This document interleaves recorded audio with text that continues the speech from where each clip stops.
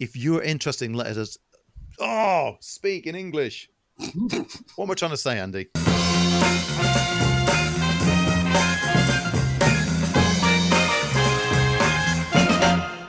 Hello and welcome to this week's The Film File. Episode 19. We're still here. 19. 19 for those old enough to know that reference. I'm Lee Ford. I'm Andy Meakin. And we're back with another fun-filled episode for film geeks by film geeks who are still in isolation. This week we're going to be looking at dystopian futures. Rather than a deep dive into one film, let's deep dive an entire genre. Andy will be giving me his views on the classic film that I recommended last week, which was Finding Neverland, and I'll be picking another one for him this week. But of course, the man with the news. He sweeps across the internet to bring you, hopefully, some good news in these hard times. Mr. Andy Meakin. Yay! Let's just start off with the traditional news that all films are delayed. Just deal with it. Films are going to be delayed, except Tenet. Now, I saw this over the last week. We know very little about this project at the best of times. We might even get to see it a lot faster than what we all thought. It's still sitting for July, and apparently the reason why they've not shifted this one, whereas every other film is shuffled, shunted around, is Nolan. Chris Nolan is the reason why it's still going ahead. IMAX CEO Richard Gelfond has revealed that Nolan and not the studio are the ones pushing for the film to maintain its July release date and not be delayed. As he says in his own words, I don't know anyone in America who's pushing harder than Chris Nolan to have theatres open and have his movie released in July when it's scheduled for. Well, he has been very vocal about keeping cinemas alive, not necessarily open, but very much alive, and what kind of state the industry will be in after lockdown internationally has come to an end. But it's a bit of a bold move, and he's one man arguing against world governments for the sake of his art. I understand that he wants his film to be seen. I understand he wants his film to be seen in the best way. There's not a chance in hell that it will go to streaming before hitting the cinema. But I do feel that you can't, for the sake of one movie, jeopardize other people's lives and existence. Post-production has continued going on this film all the way through lockdown, with a lot of the workers using remote tools in their workflows to ensure that all their key staff members can report to work and keep the film on track. It's pretty much ready. And the only thing which would stop this getting released is if cinemas are not open. Nolan's always been a huge proponent of things getting seen at the cinema. And he's always been very vocal in all the decisions made around his films, from the marketing to when it gets released, etc. So he's wanted this release date since day one. And that's why he's really keen for it to stick with the release date. He doesn't want to see the film suffer because it gets shunted and people then kind of forget about it, or they get over the fact of excitement and get into the, I'll watch it when it happens. He makes films for the cinema. That's his vision. He makes films that are a spectacle, that deserve to be seen on the biggest screen. He makes for the biggest screen and seen by an audience in a cinema. But unfortunately, sorry, Chris, this is out of your hands a little bit, because we are at the mercy of a virus. Not even governments. We are at the mercy of a virus. I hope that we do get to see it. I'm looking forward to it. I know very little about it. I'm as intrigued as everyone else is. The trailers have given nothing away. It looks like, we all thought it was going to be a sort of a Bondian spy movie at first. Apparently there's time travel elements and all kinds thrown in there, so it's going to be a full sci-fi. Absolutely, went in a completely different direction than we even anticipated. In related news around cinemas and reopening, now I've been mentioning this over the past few episodes, and I've been taking the worst case scenario approach, and you in particular have been saying, well, no, people will still want to go to the cinemas, and the future. But we're starting to see what I briefly touched on last week actually happening now, because Universal are now in a full-on war against AMC, who own Odeon in the UK, and Regal, who owns Cineworld. This is all around a statement from Universal saying that they'd be looking at video on demand releases alongside cinema releases in future after the success of Trolls 2, and them having to rethink the whole 12-week window strategy going forwards. Hmm. The concern from AMC on this is AMC have just basically turned around and gone, well, we're not showing any of your films because we don't want it to be on the distributor to decide which of their films have a small release window and which don't. It should be a like Universal one, and then they stick to the 12 weeks. So they basically just said, Universal, get lost. Regal and Cineworld look like they were standing alongside AMC and saying Universal, get lost, but they've clarified that they're not a blanket ban against a distributor. They would choose not to screen any films that don't honour the agreed window of typically 12 weeks.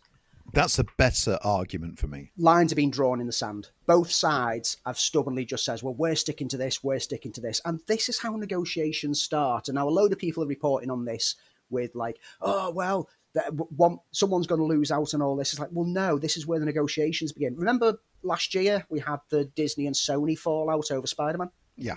And the lines were drawn in the sand, but then they eventually came to a compromise. Because it's in everyone's best interest, isn't it? Ultimately. Yeah, I mentioned last episode when we were talking about like the possibility of this, that distributors will have all the power going forwards because people are so used to lockdown and watching things at home that distributors will use this as an opportunity to breach that 12-week window and force cinemas to comply.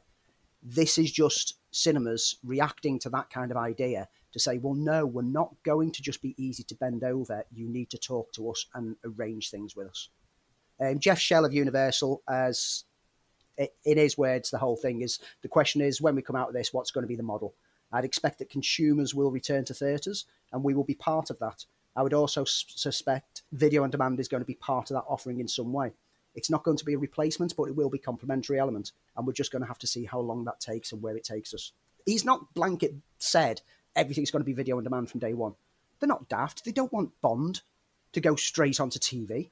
They know that that's the box office marketability. Absolutely. It's about an element that's not been talked about. And to some extent, we've hinted at that, is what the filmmaker wants as well. A filmmaker is not going to put all that time and effort into making a big film spectacular that is meant to be shared by an audience. Yes, of course, they want to make money back on the movie. Yeah. Goes without saying. But there's also the Chris Nolan element, which is this film is meant to be seen in a cinema first, enjoyed by an audience.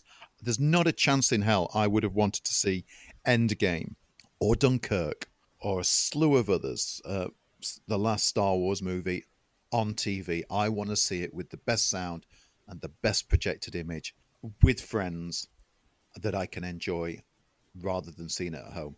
A film like Trolls doesn't interest me. I can see why it's been such a success as a streaming vehicle because of the situation that we're in, and especially when it's aimed at kids, and we're all doing everything we can to keep our kids interested and busy, as well as homeschooling. But so I can see its success. I don't think it's going to be the route. I don't think it works for all parties. And as you say quite clearly, this is the beginning of a negotiation. People are going to saber rattle, and then they're going to have clearer heads will prevail, and they'll try and come to the best solution that they can. I can understand the point of view of cinemas well, why should the distributor decide which ones breach the 12-week window and which ones don't? Because occasionally you get those films that were expected to do nothing. Knives Out wasn't expected to be a huge success it was. Yeah, absolutely. And that found an audience. If the distributor had gone with that, oh, well, this isn't expected to be a success, that had ended up going straight to home release, and cinemas would have lost out. And then you get the huge blockbusters that a distributor thinks is going to be amazing, will do loads and loads of money. Hobbs and Shaw, I'm looking at you. And it comes along and it just does one good weekend and then dies off. So I can understand that the cinemas don't want a distributor to use their own internal marketing, which very often fails, to decide on what gets the 12 weeks and so gets the cinema release. I mean, I've come up with an idea of what I see it going. I do think the 12-week window it's going to be a thing of the past. We're in whole new times now. It needs to be optional. But maybe everything starts with a 12-week window. But after week 2 at the cinema, it's allowed to have a review to see whether it breaches that and comes out within 6, 8, or 10 weeks, based on what that initial box office. And the reason why I say week 2 is because sometimes you get those films that week 1 it doesn't perform, but then word of mouth boosts it, and it doesn't have a huge drop-off on week 2. So after week 2, that's when they should review and go, well, maybe 12 weeks is a bit ridiculous. We're taking it off the cinemas in a week's time. let it go to video on demand. And I think the key point, and what you said there, Andy, is we don't know what the situation is going to be like once this is on its way out. We don't know how cinemas are going to operate. I think that we're in new territory, and to some extent, the home audience and the markets will realign to help give us a vision of what it's going to be. So I think it's early days, but as we both said, this is the first part of a negotiation. Over the next few weeks, we'll no doubt see some back and forthing between the distributors and cinema chains. And this is all happening now because the cinemas, particularly in America, with the way that their government is pushing for everything to reopen ASAP, the cinemas are preparing to reopen and want to have this dealt with before they open the doors again. Yeah. So that there's not so that hopefully they will still be able to advertise all these films coming up, rather than they open the doors and go, well, we don't know if we're going to show anything because we're in arguments with everyone. So that's why it's happening now. And it'll be 2 or 3 weeks of back and forth, and then there'll be some kind of compromise come to. I don't think that Universal films will all get banned from AMC. I think that's just foolish thinking if you think that that's going to... the AMC and Odeon are not going to show James Bond films. Yeah, they need it.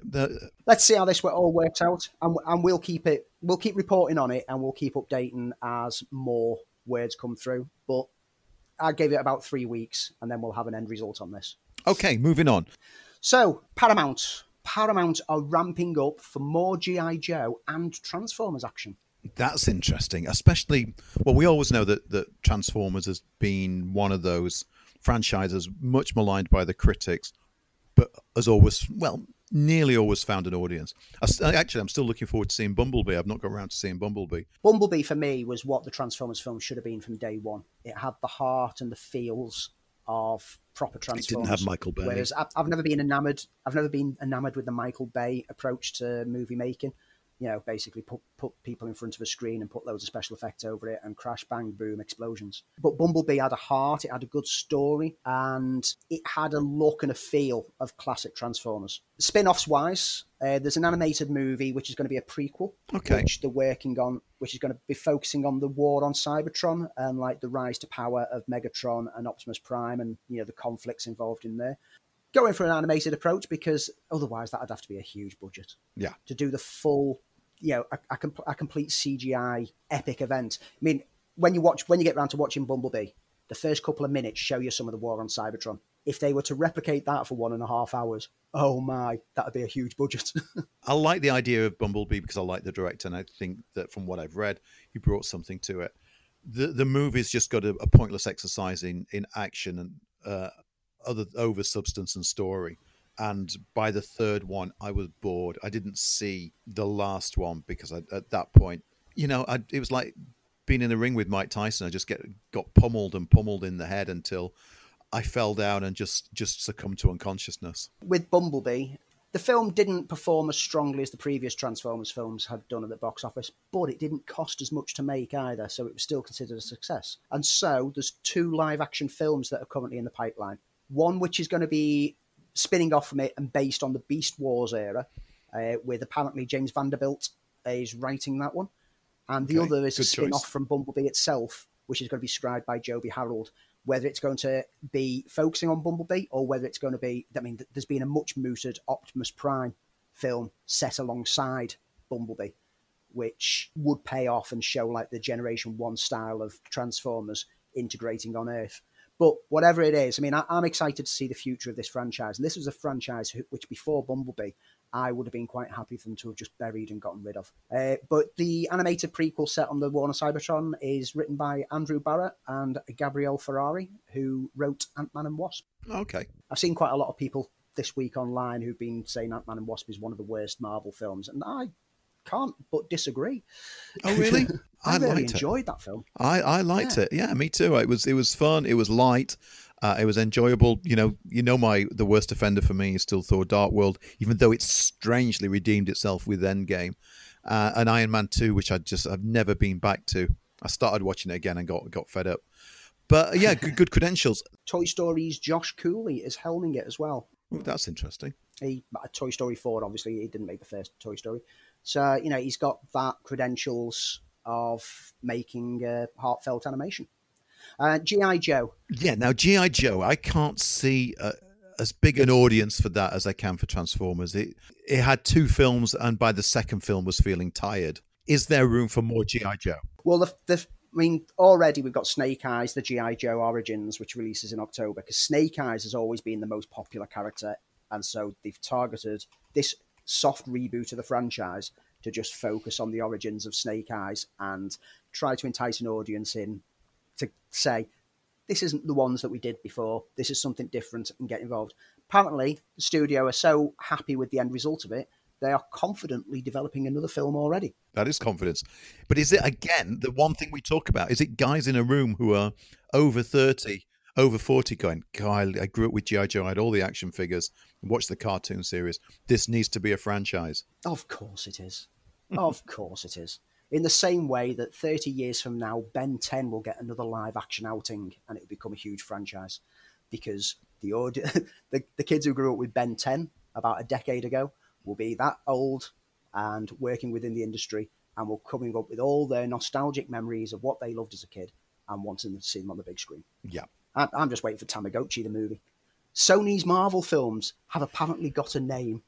I've tried my hardest not to giggle out loud when I saw the title, when there was clearly an obvious title in front of them. They'd already used it, and then they went with this. Sony Pictures Universe of Marvel characters. Now, if we just want to take that down and initialize it, Spunk.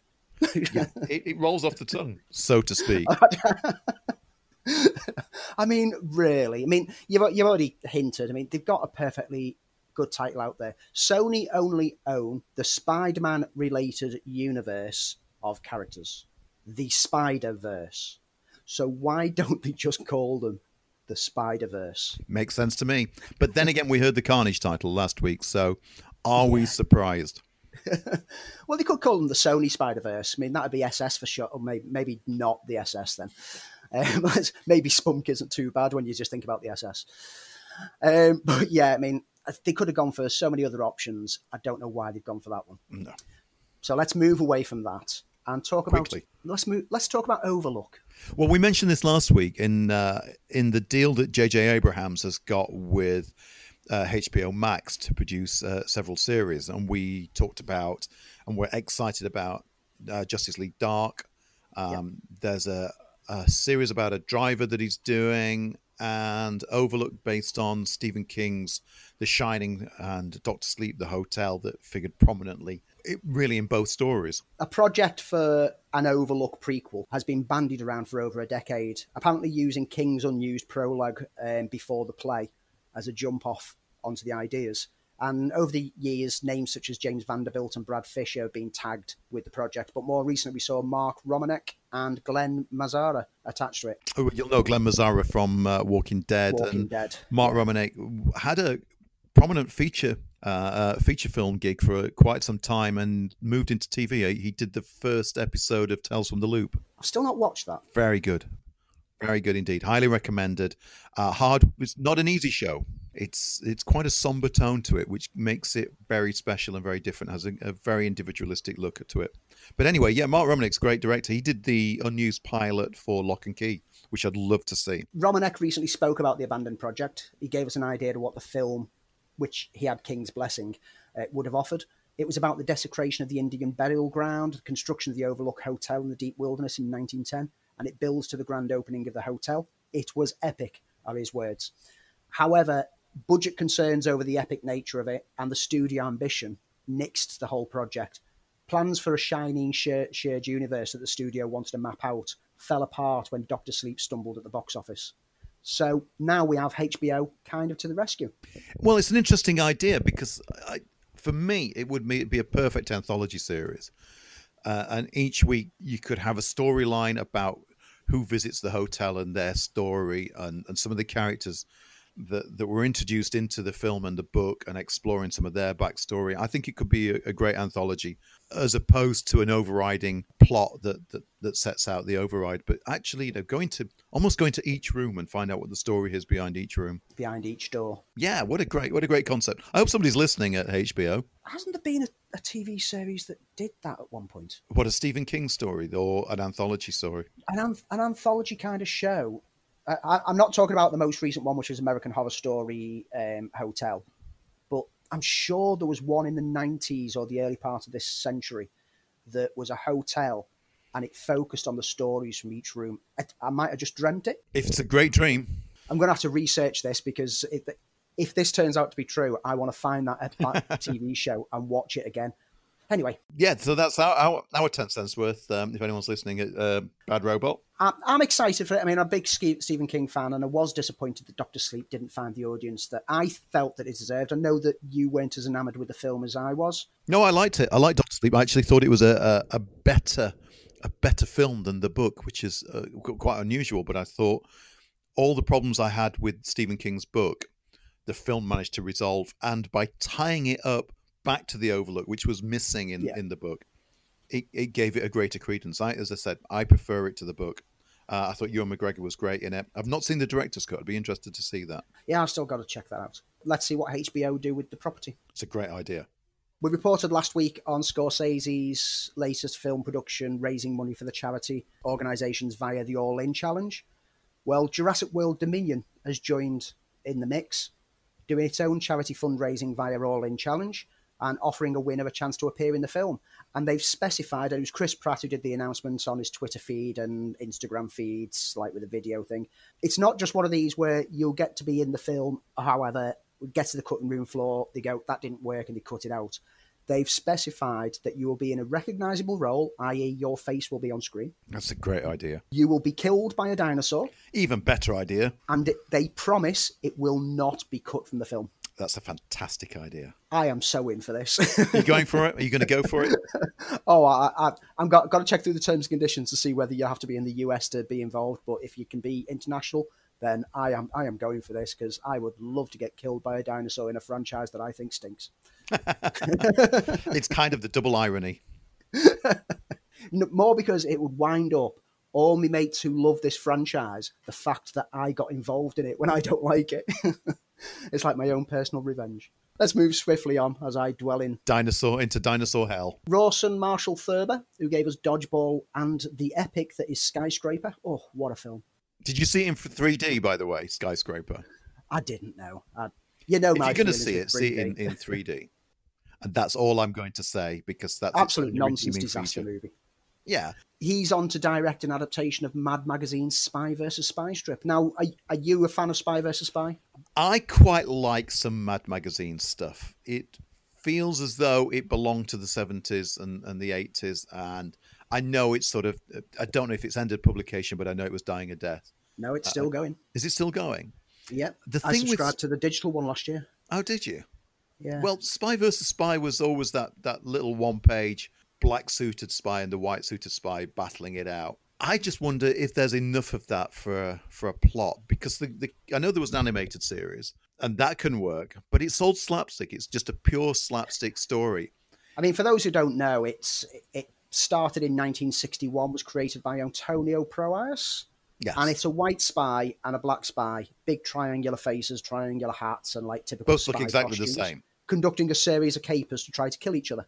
If you think Wile E. Coyote style antics, that's it. That's what the strip is. And the strips are always like only a few short panels, usually around about 6 to 8 panels. Occasionally there's a full page strip, but most of the time it was just short little gags. It would be like what a whole 1.5 hour film would be like watching a 1.5 hour episode of the Itchy and Scratchy Show. You see, I don't think there's enough to hang on to, and that's going to be the problem with it. Yes, it's an identifiable title, but ultimately, are you going to look at it and go, yeah, is it going to work for that long? Because you've got to give them personalities, you've got to give them a storyline, and I think that's where it'll fall apart. I'll be waiting there to be proved wrong. I might be looking. It might be the comedy genius that we've been waiting for a long time.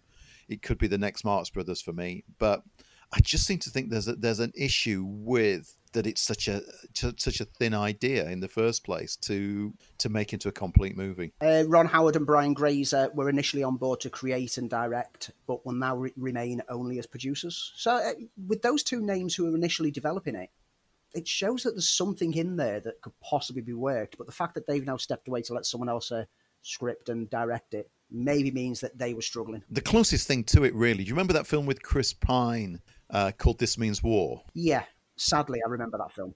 Yeah. Yeah, two spies wanting to date Reese Witherspoon. Yeah. It's kind of that. That was sort of spy versus spy. It was Tom Hardy, Chris Pine, all tried to win the affections of Reese Witherspoon and trying to outdo each other. That almost was spy versus spy. And a quick roundup of the last little bits of news. In a complete no surprise, David Leitch and Chad, and I'm always struggling with this surname. So we just said the two directors of John Wick. Will that help? The John Wick directors are working on the Matrix 4 stunt sequences. Now, both of those guys were involved in the original trilogy. Stiles came on board on the second film, and they were stunt coordinators and stunt performers. So they took their experience on those films and crafted the amazing sequences that make the John Wick film so memorable. So it's no surprise at all that they've been asked back to come and coordinate the stunts again. Yeah, they were integral to the way that the action sequences in The Matrix became such classics, and their stunt work has been seen across lots and lots of films. And of course, what they've done with John Wick has been phenomenal and given it its own style and its own vision.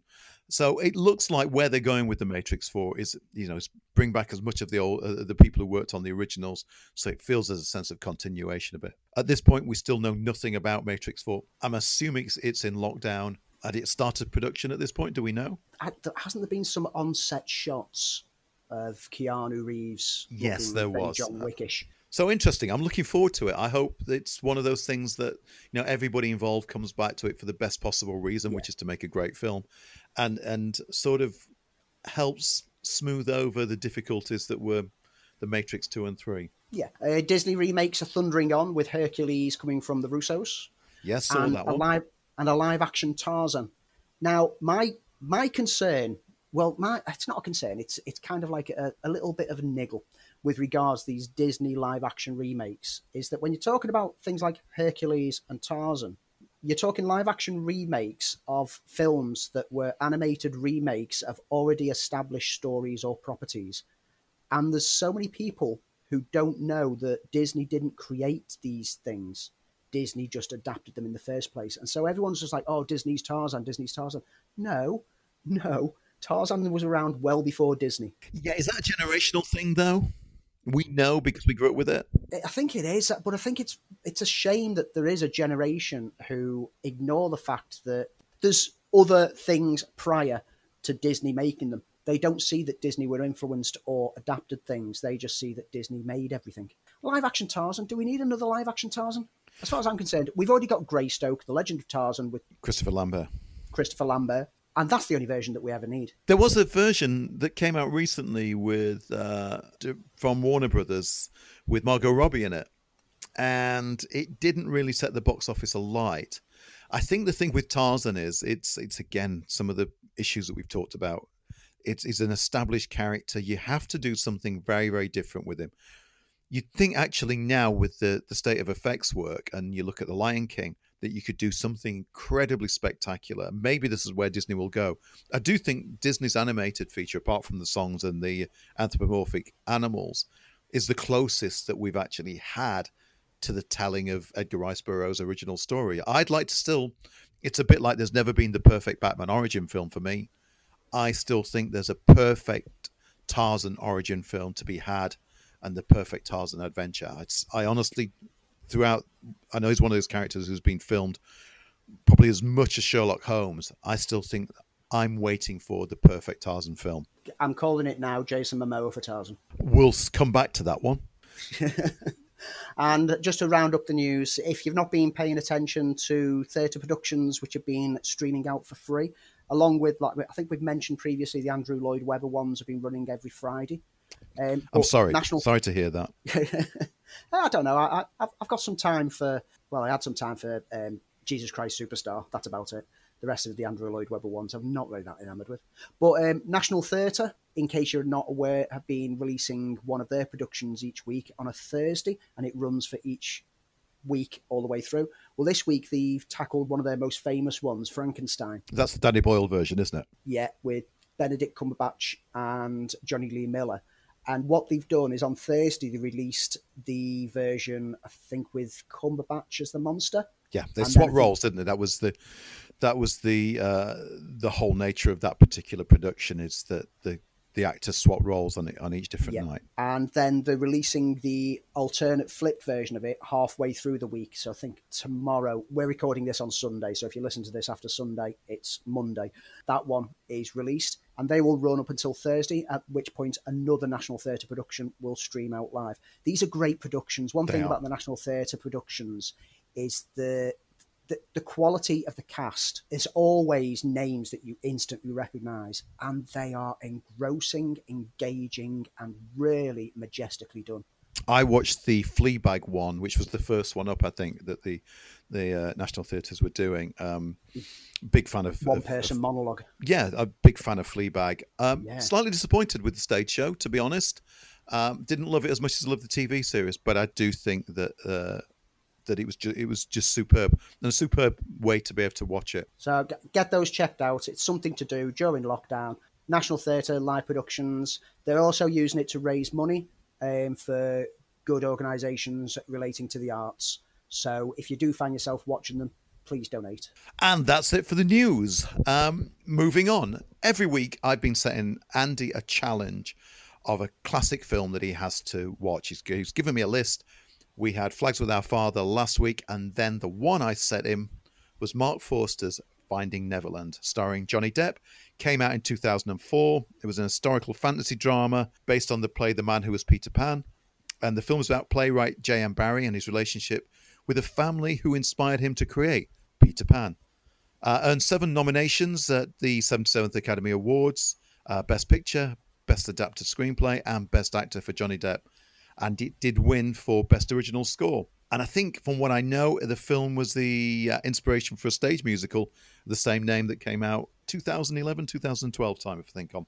So, Andy, what did you think of Finding Neverland? Yeah, as you say, it's a film that looks at J.M. Barrie's friendship with the Davies boys, George, Jack, Peter, and Michael, which were the inspirations for Peter Pan. And I've really enjoyed this film. I got a lot from it.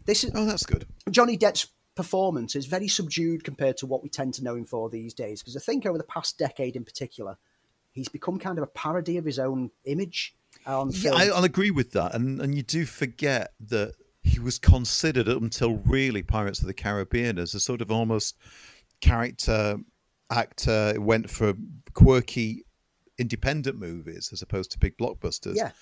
And was very much known for almost subdued performances. And he plays well, like alongside Kate Winslet in this, who plays the mother of the boys, the widowed Sylvia.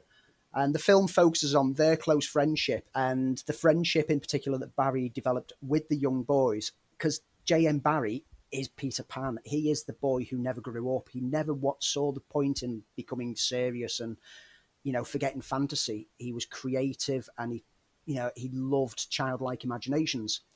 And it hints on the scandal that the friendship caused at the time. Here's a widow who was now being courted by a married man, even though it was allegedly purely platonic.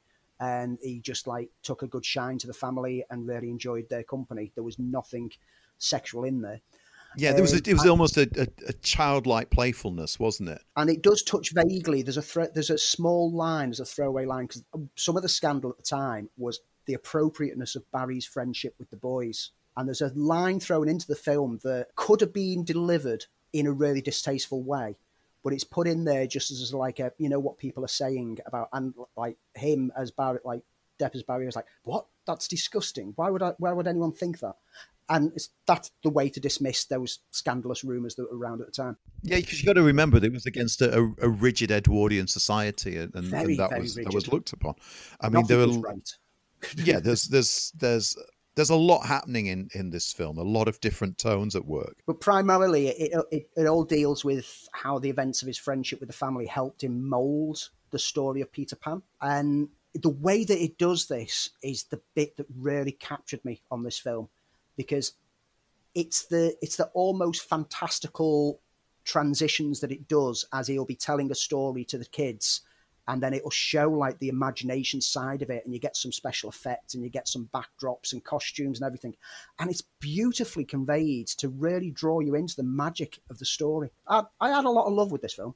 Oh, good. I'm really pleased. I liked it a lot. I liked the different tones that work on it. It's very touching. There's the glimmer of magical adventure in the telling of the stories, and it's a solid reminder of why Johnny Depp is the star that he is, because it is, because of the reasons that we've already mentioned, quite easy to forget how amazing an actor Depp can actually be.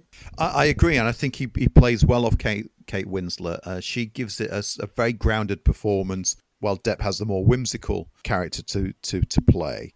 I find it really touching as a film, but I don't find it maudling, which it could have gone down that street. I put that down to director Mark Forster. Mark Forster's made some quite varied films, from a Bond film to World War Z, but he always comes at a film with a lot of style, and I felt that's what he did with this. He found an interesting combination of you say the fantasy and yet the domestic issues and the earthiness of it, and I think it's a sharp film. I think it's an intelligent film, and I really, really enjoyed it, and I'm glad you did as well, because I think it's about finding the magic in yourself and not being able to turn away from sort of childlike views of the world. Yeah, don't let the adult in you stop you from enjoying the magic of life. And Good. you know, I mean, I've been referred to a few times as being like a Peter Pan kind of figure. Maybe not in actual physique, but in the fact that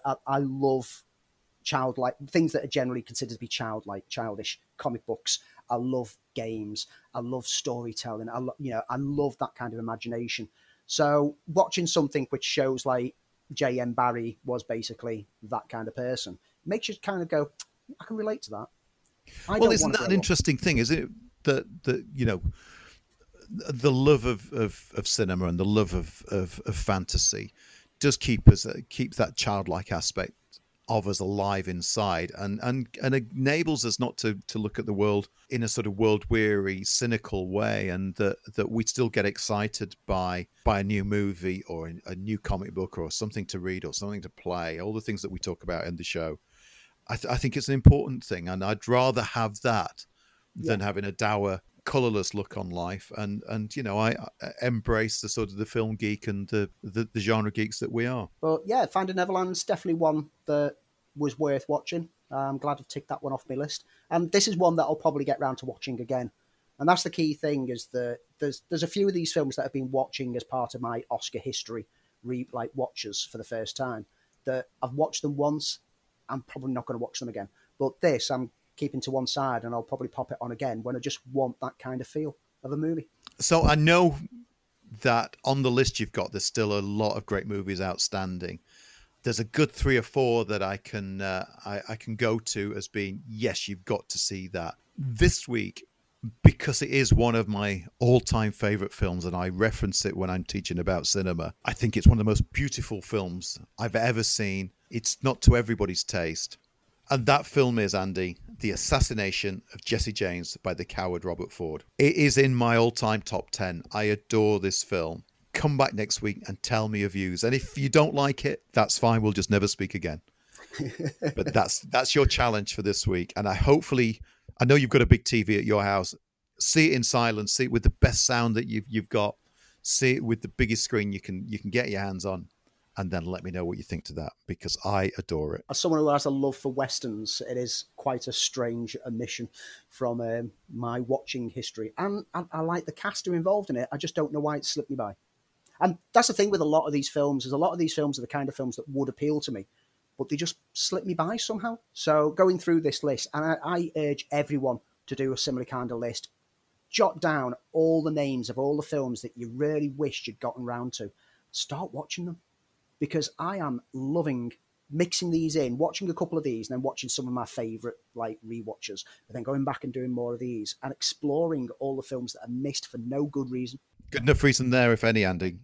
Okay, so this week we don't have a deep dive. We don't have any films to review. We are going to be looking at a topic that's getting mentioned quite a lot. I do a lot of radio, and people are asking me all the time, why are films like Contagion and pandemic stories doing very, very well on Netflix, on TV? And that's brought up to me as why films of a dystopian nature are becoming very, very popular at the moment. And I think clearly the answer for me is because all of these stories in the world that we're living with have an ending and usually have an optimistic ending.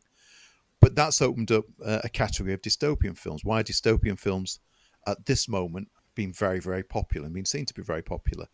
And looking back through sort of film history during the 80s, the dystopian science fiction film on the back end of Terminator became very, very popular genre again. And I think that was again down to things like the Cold War and the escalation in the Cold War. So Andy and I have decided to look at dystopian films in general, do a deep cut on several films that we found interesting and exciting. So Andy, what do we see as a literal translation of a dystopian film? Well, utopian films are the ones in which the future society is perfect and everything is like immaculate and everyone has everything done for them. Dystopia is an imaginary community or society that's undesirable or frightening. And so that blanket description can cover pretty much a huge abundance of sci-fi. But I think what it's mostly related to is that wave of like 60s to 70s kind of dystopian films that came out. Your things like Soylent Green, your Logan's Runs, your Fahrenheit 451, Zardoz. That's We've what got the most love people for Zardoz associate in with this it. house. That's what a lot of people associate them with. But it's a lot more wide-ranging than that.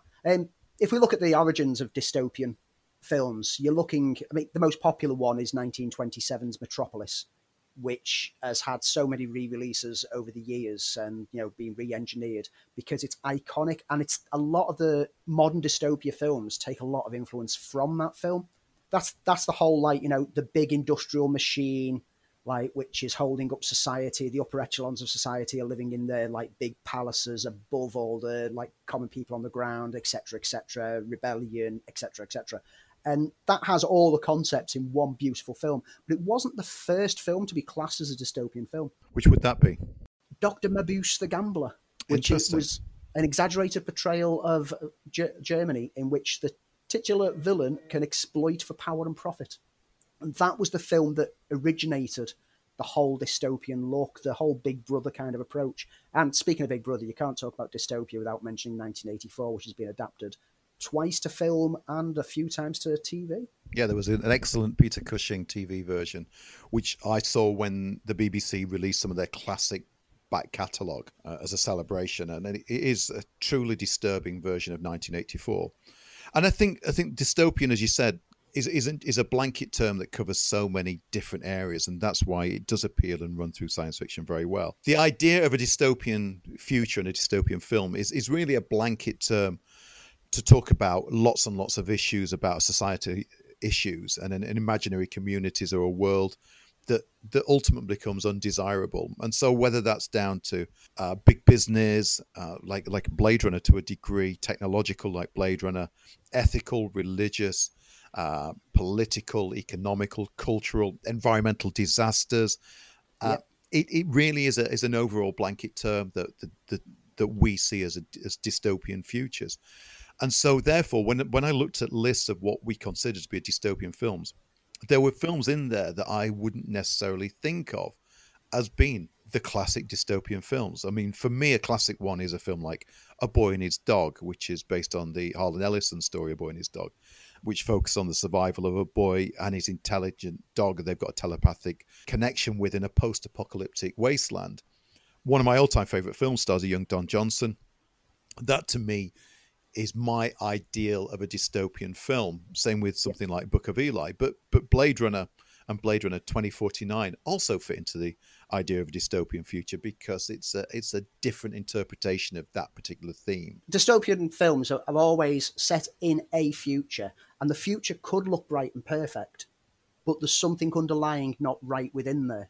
Like you say, the really iconic dystopian films are the ones that tell some kind of political or social message as the underlying theme behind it.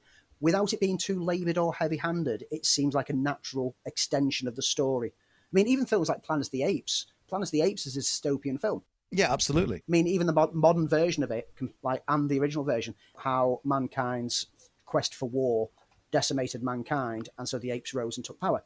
In the more modern one, coincidentally, it's a contagion that breaks out and weakens the human race, whilst also helping evolve the primates to become more intelligent and take over. Yeah, there's an element of genetic manipulation within that as well, which is They are again this cautionary fear of big. tales. Yeah, absolutely, that's the word I was looking for.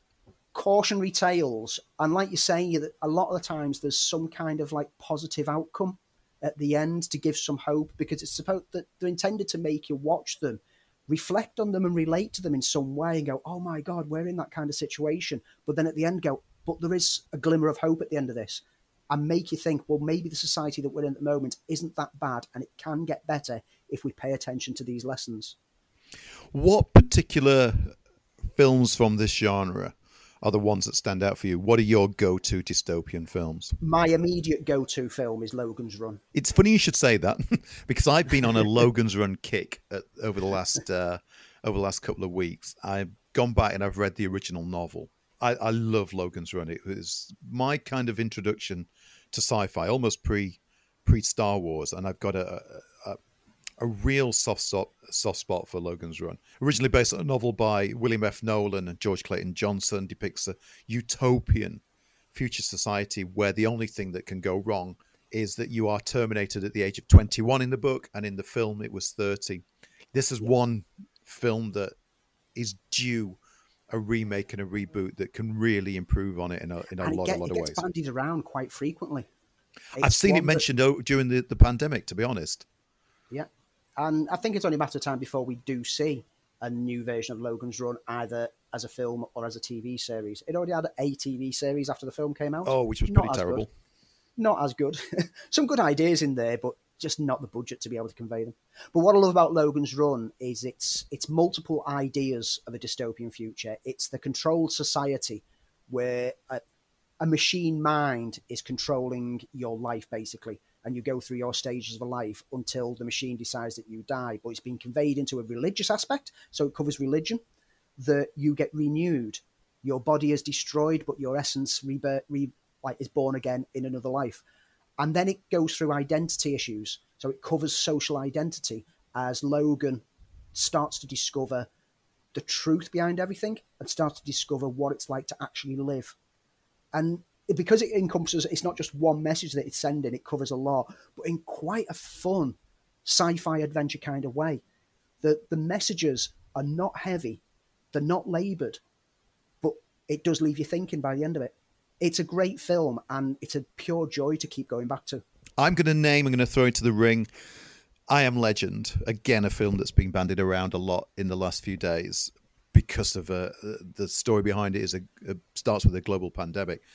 There have been 3 big screen versions of it. Last Man on Earth with Vincent Price, which is the one that's truer than anything else to Richard Matheson's original novel.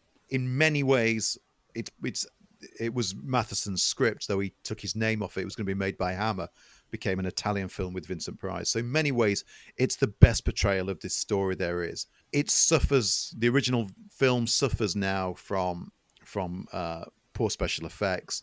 Vincent Price is great in it, but it's one film that's still, for me, and we've talked about this a lot, that's never been made perfectly.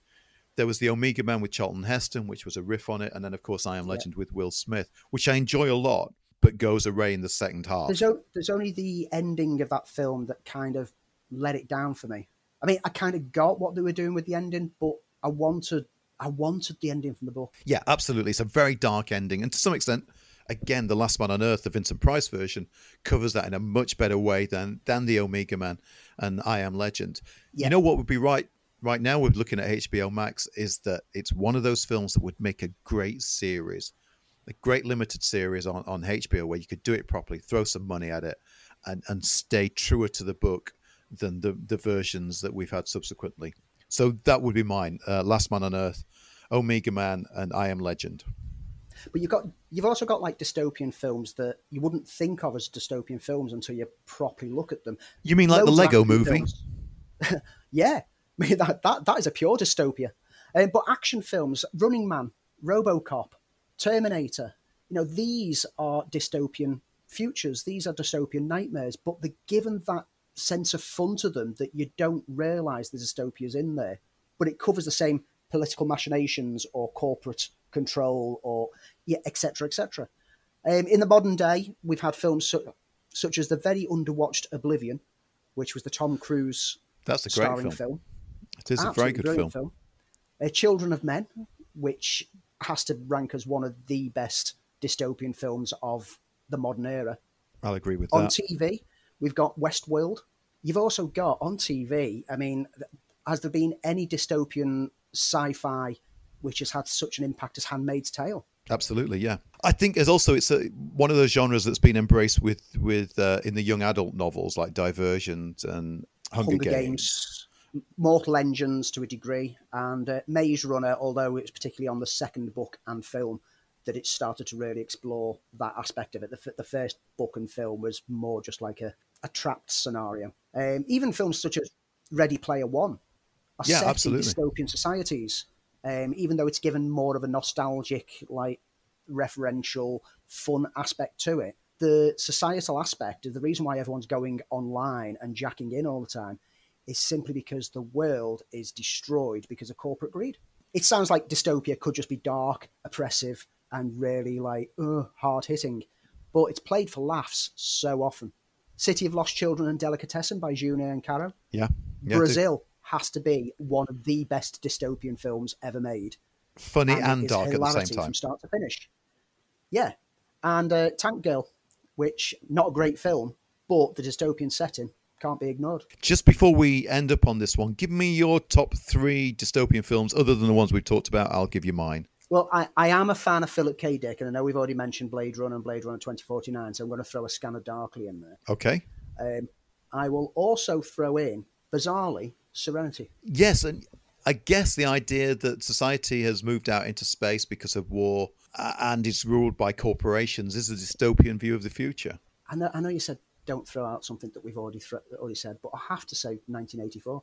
Okay, I'm going to go with Blade Runner because it's still for me, and Blade Runner 2049 are still the future that comes instantly to mind when I think about a future society.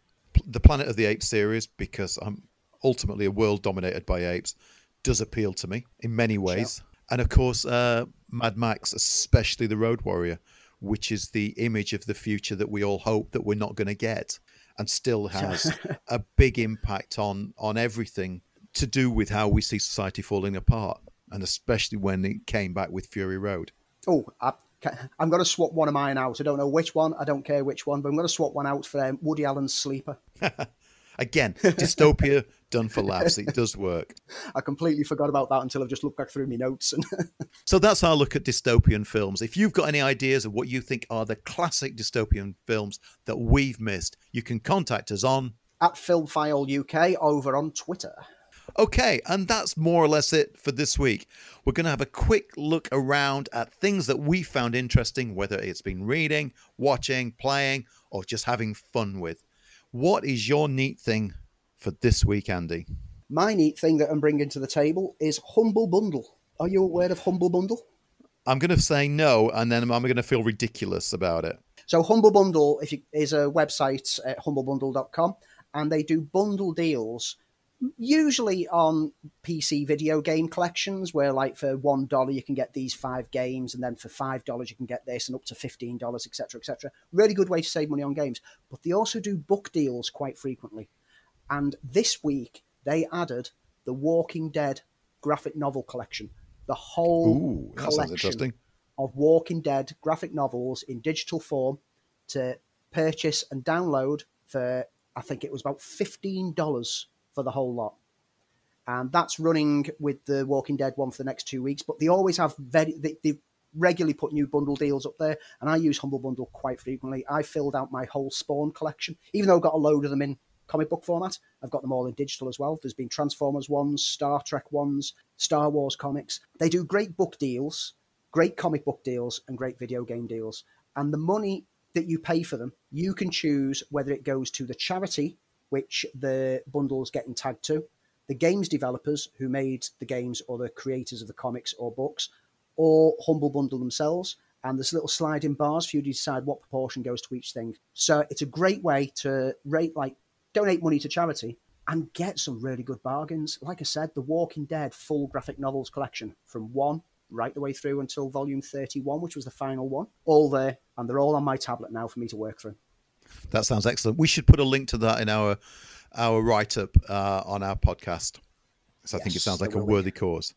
Mine's throwing back now to 1981, 1983, and 1996, and rediscovered this in the last couple of weeks, and I know you're ready to listen as well, and that's the Star Wars radio series.